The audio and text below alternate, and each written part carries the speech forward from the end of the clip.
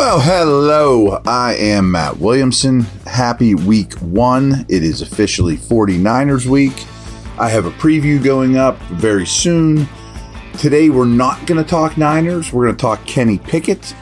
But there will be much Niners breakdowns coming here from me. So the next couple days will probably be heavy Niners after this. But I have told you often about Matt Harmon's site, Reception Perception.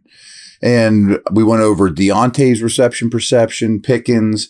Well, they have a new feature now is they are starting to dig into quarterbacks in a very similar manner.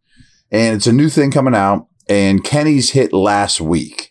And I want to read through this and just kind of chat about it, give my opinions as well. So here we go. This came out August 30th. It may surprise some, but Kenny Pickett simply is not the refined pocket surgeon he was billed to be coming out of Pitt. It wasn't who he was then, and it's not who he is now, at least not anyway. In fact, his in-structure play resulted in some of the worst accuracy numbers in the NFL. But as the numbers will show, the Steelers' signal caller instead thrived in chaos as a legit problem solver. Couldn't agree more. So this is off last year's tape, of course. I think his in-structure stuff at practice preseason has gotten better. But thriving in chaos is rare, and I think he does that really well. And I love this term, and I use it a fair amount. He's a legit problem solver. Problems arise for NFL quarterbacks all over the place, and you have to understand how to solve problems at this level.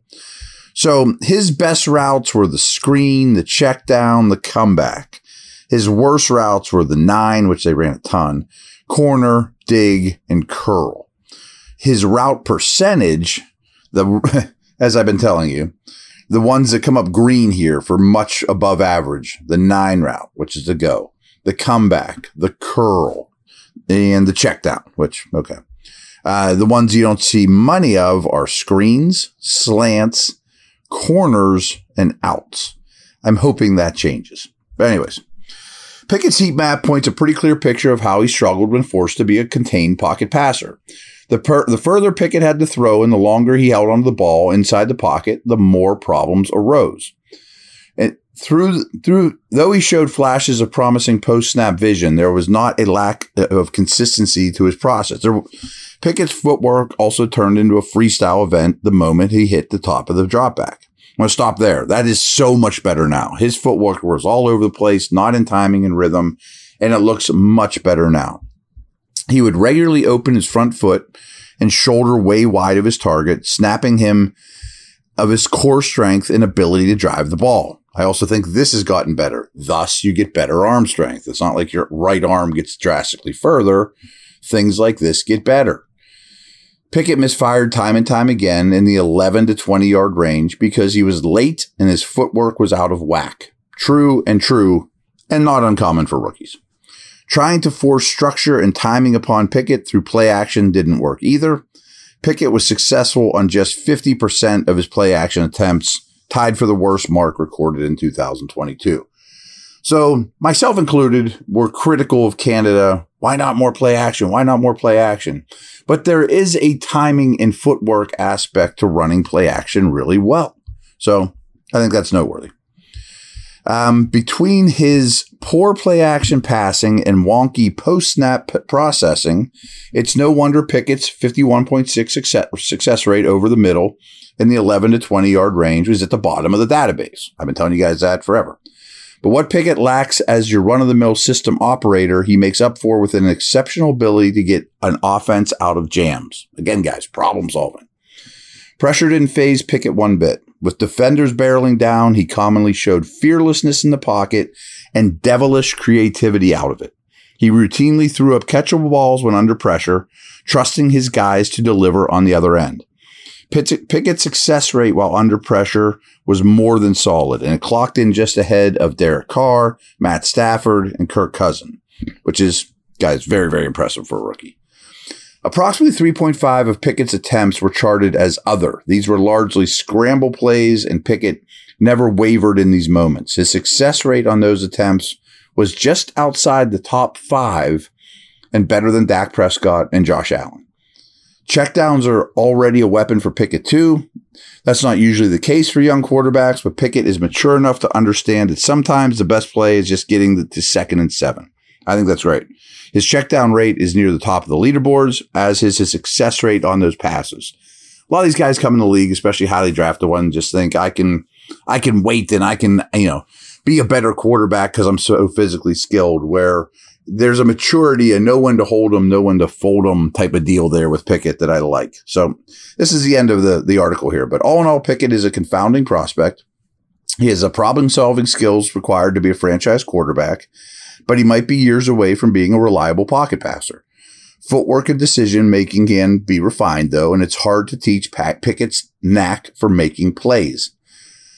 I think that says pretty much everything about him. And I think that pocket stuff is coming along very rapidly from what he evaluated last time. All right, quick break, and then I got another similar Pickett conversation here.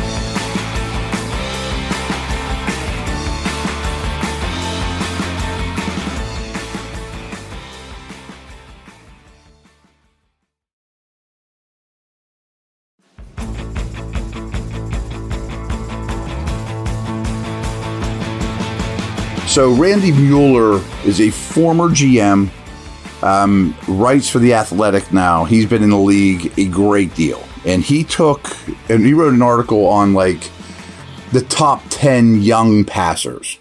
Pickett, Love, those type of guys. Howe, Ritter. And Pickett was his favorite of all of them, including the rookies. Guys, we're just going to call them like young new starters. And he has a couple paragraphs here that I think are really telling. And this is from a top-level NFL talent evaluator. Pickett's play is the most polished and diverse of this group. He has a feel for the pocket, can process info, and get the ball to his targets based on the coverage in a timely fashion. Now, I should mention Randy's also evaluating preseason, where the last one was just from last season. So stuff about the pocket is going to be better on this evaluation. He is advanced beyond the others, so timing and anticipation are obvious when watching him go through his reads and progressions. He plays with a sense of confidence, and Steelers offensive coordinator Matt Canada is calling plays now without restriction in year 2. Okay, it's coming along. Pickett is sneaky athletic, but at times will still flush the pocket for no apparent reason. He does do that. I'd love to see him hang in there a little longer. Of this group, he has the least amount of adjustment and smallest learning curve from where he was in college. Even his office has hardly changed, as the entrance to the Steelers facility is about 20 feet to the left of Pitts. I actually think there's more pressure on Canada to advance the versatility of his offense than there is on Pickett to execute it. I don't see Pickett holding the Steelers back. And in fact, they can win because of him, not despite of him. I think these are two exceptional write-ups by people I really trust. And you can tell one's a little newer tape than the other because there's progress being made. All right, guys, geared up for the season. Let's go.